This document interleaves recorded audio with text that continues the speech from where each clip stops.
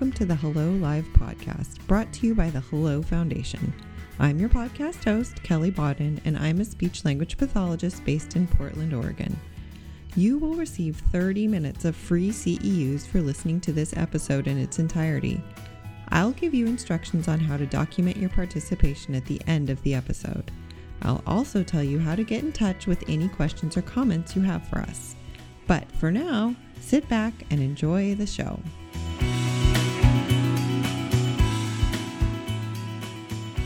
Hi, my name is Sara Ecker, and today we're going to talk about some techniques to use with school-age students who stutter. And although I've had the privilege to see many students who stutter, most of the information I'm going to be talking about has come from a workshop I attended over the summer put on by the Stuttering Foundation, PSU, and Pacific University. And this workshop was co-taught by Jennifer Watson and Susan Hamilton.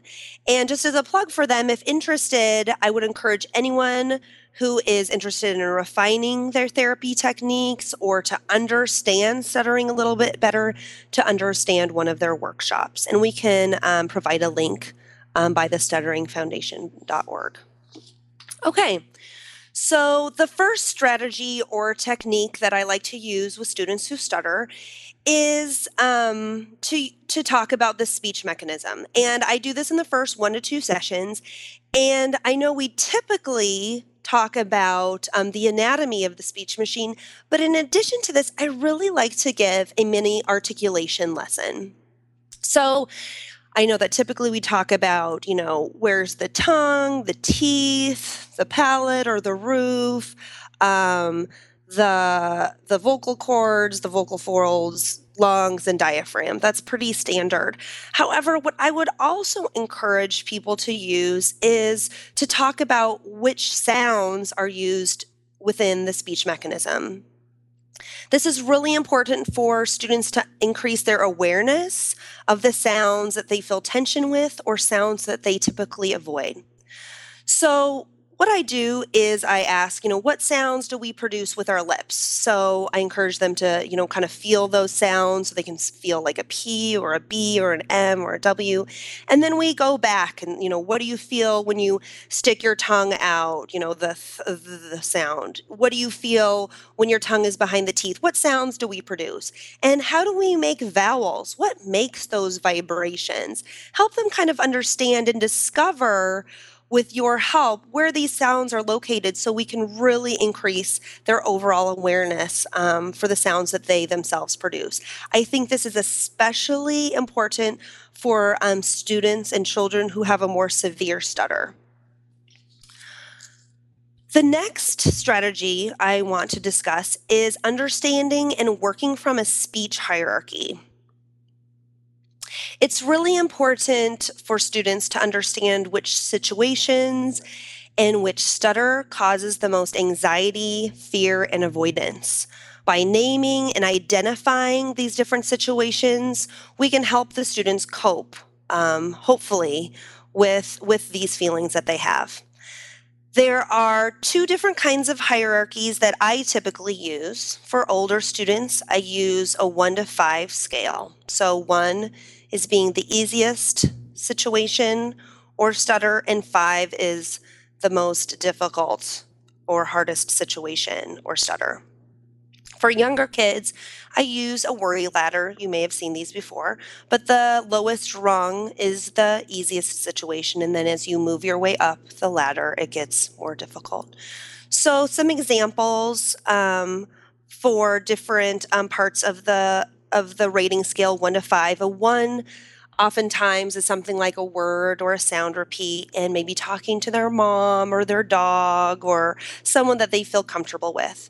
And oftentimes a 5 or the most difficult stutter will be something like a block or having a secondary stuttering characteristic, or maybe talking on the phone or being in front of a huge group of people, or maybe a situation where someone laughs at them. So when they are able to understand these different situations and figure out which is more difficult and which is less difficult for them, then you can go to our next strategy, which is reducing avoidance behaviors. So this is strategy number 3. So typically what I use to help with avoiding behaviors is to use a daily log, or it could be a weekly log, however often you see the student and how often that they want to use this log. And typically what can be in a stuttering log is the date when the situation is happening, or what date that they had a stutter. The speaking situation, was it at home? Was it in school? What was happening on the phone?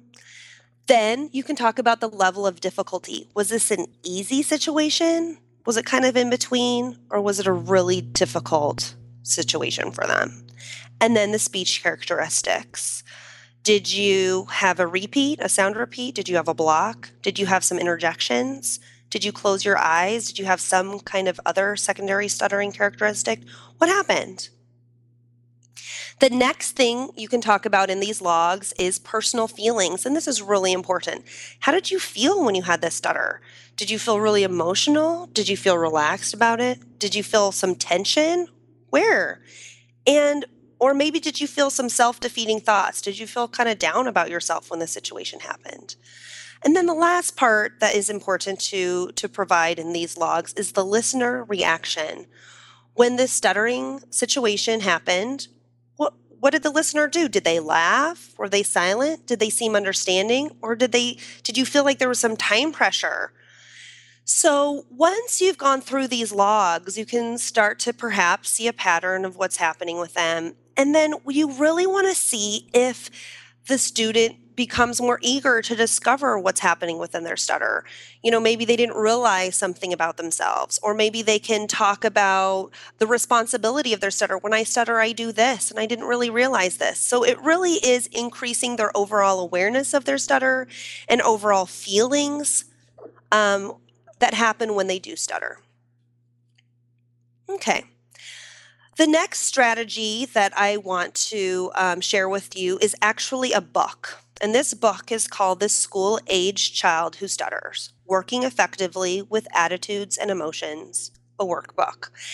And this book is written by Kristen Shamella and Nina Reardon. And at the workshop that I attended with Susan Hamilton and Jennifer Watson, they discussed how for attitudes to change of their own attitudes needs to occur. These attitudes that need to change include the elimination of avoidance, the reduction of speech fears. If they're able to, they need to be able to grow in confidence of self, and also confidence in the effectiveness of the therapy that they're doing. So we really need to target their feelings and attitudes about their stutter. And this is a really huge piece for most students who do stutter. A really great resource for targeting this is this book, The School-Aged Child Who Stutters. And in this workbook, they have a lot of different resources. And one of my favorite resources that I use, and I usually use this in the first 1 to 2 sessions, is called What's True for You? And this is a questionnaire that helps you and the student identify what areas are tricky for them. So in this questionnaire, they have a scale. 1 is no way, they don't feel like that. 4 is sometimes, and 7 is I totally agree. And the questions that they ask are, I wish I could talk like other kids. So do they feel that? Do they feel no way, I don't feel like that? Sometimes I feel like that, or I totally agree. Other questions include, some people are hard to talk to. Do they agree? Not agree. I talk openly about my speech with my parents. I am a good talker. I like to talk. Sometimes I do things so I won't have trouble talking, like not talking or changing words or thoughts. I have sounds that are hard for me to say. It's okay to have trouble talking sometimes. I've gotten teased about my speech. I don't like having trouble talking, and I want to improve the way I talk. So this really opens up the discussion for you and the student to see where are they with their attitudes and emotions? Do you feel like they're really on the right track? They feel confident even though they do have a stutter? Or are they having a really hard time? Are they not understanding, some of their feelings, and they are avoiding some of the situations where they do stutter.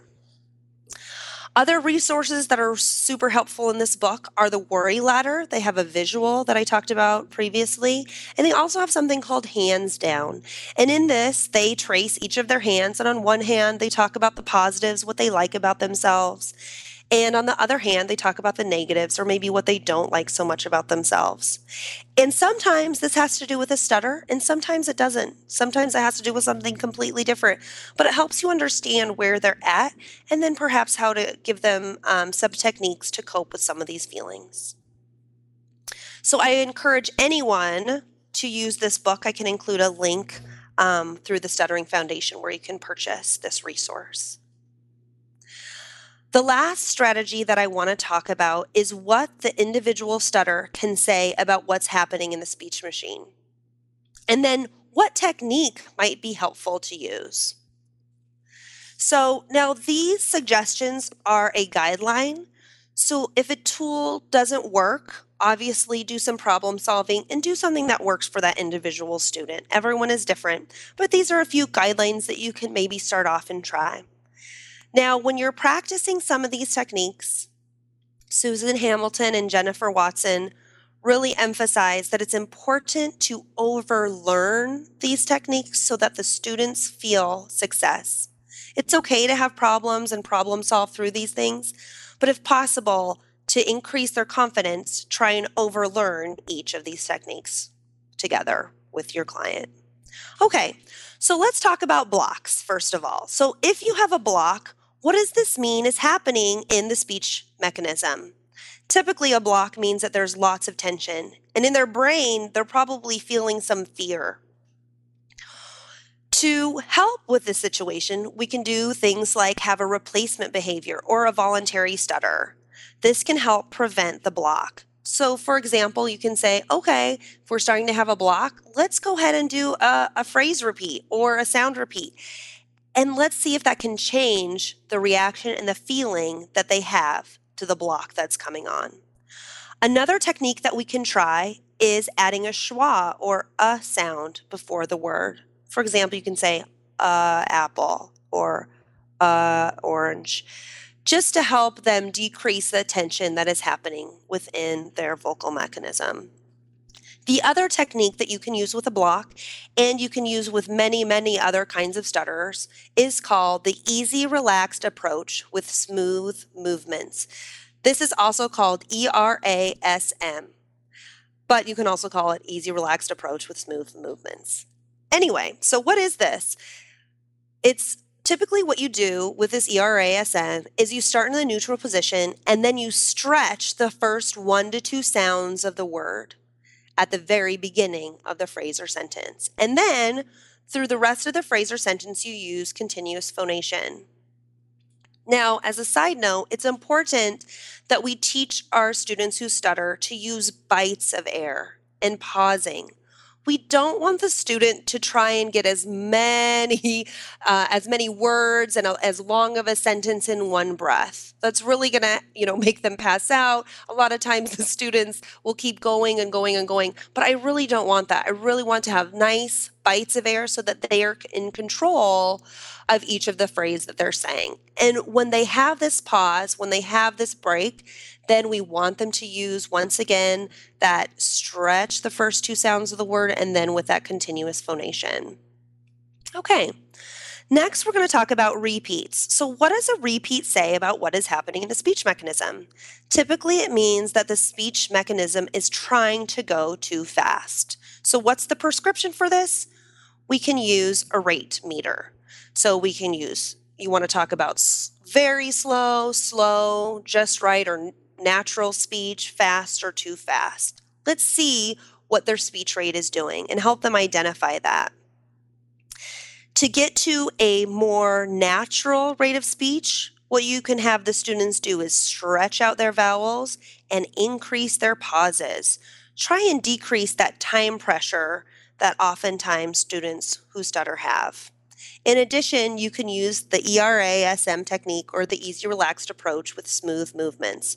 Stretch out the first 1 to 2 sounds of the words and then use continuous phonation. The last type of stutter I'm going to talk about is fillers. So using words like or like. Typically, that means that they need to pause and give more time for them to think and have their ideas. So typically what we can do for this is once again use the rate meter and encourage them to resist the time pressure. Give themselves time to think. So hopefully those techniques will help you with the students that you have who stutter. Thank you so much for joining me, and check out thehellfoundation.com for more information. Thanks. Bye. Congrats! You just earned 30 minutes of CEUs approved by the Oregon State Board of Examiners. Wasn't that easy? To document your participation, please visit www.thehellfoundationschools.com/CEU. You can also find the blog post for this and all of our episodes at www.thehellfoundationschools.com. This is the best way to get in touch with our guest with your questions and comments. And if you want updates about upcoming shows and opportunities to participate, check us out on Facebook and Twitter. Thanks for listening, and we'll talk to you soon.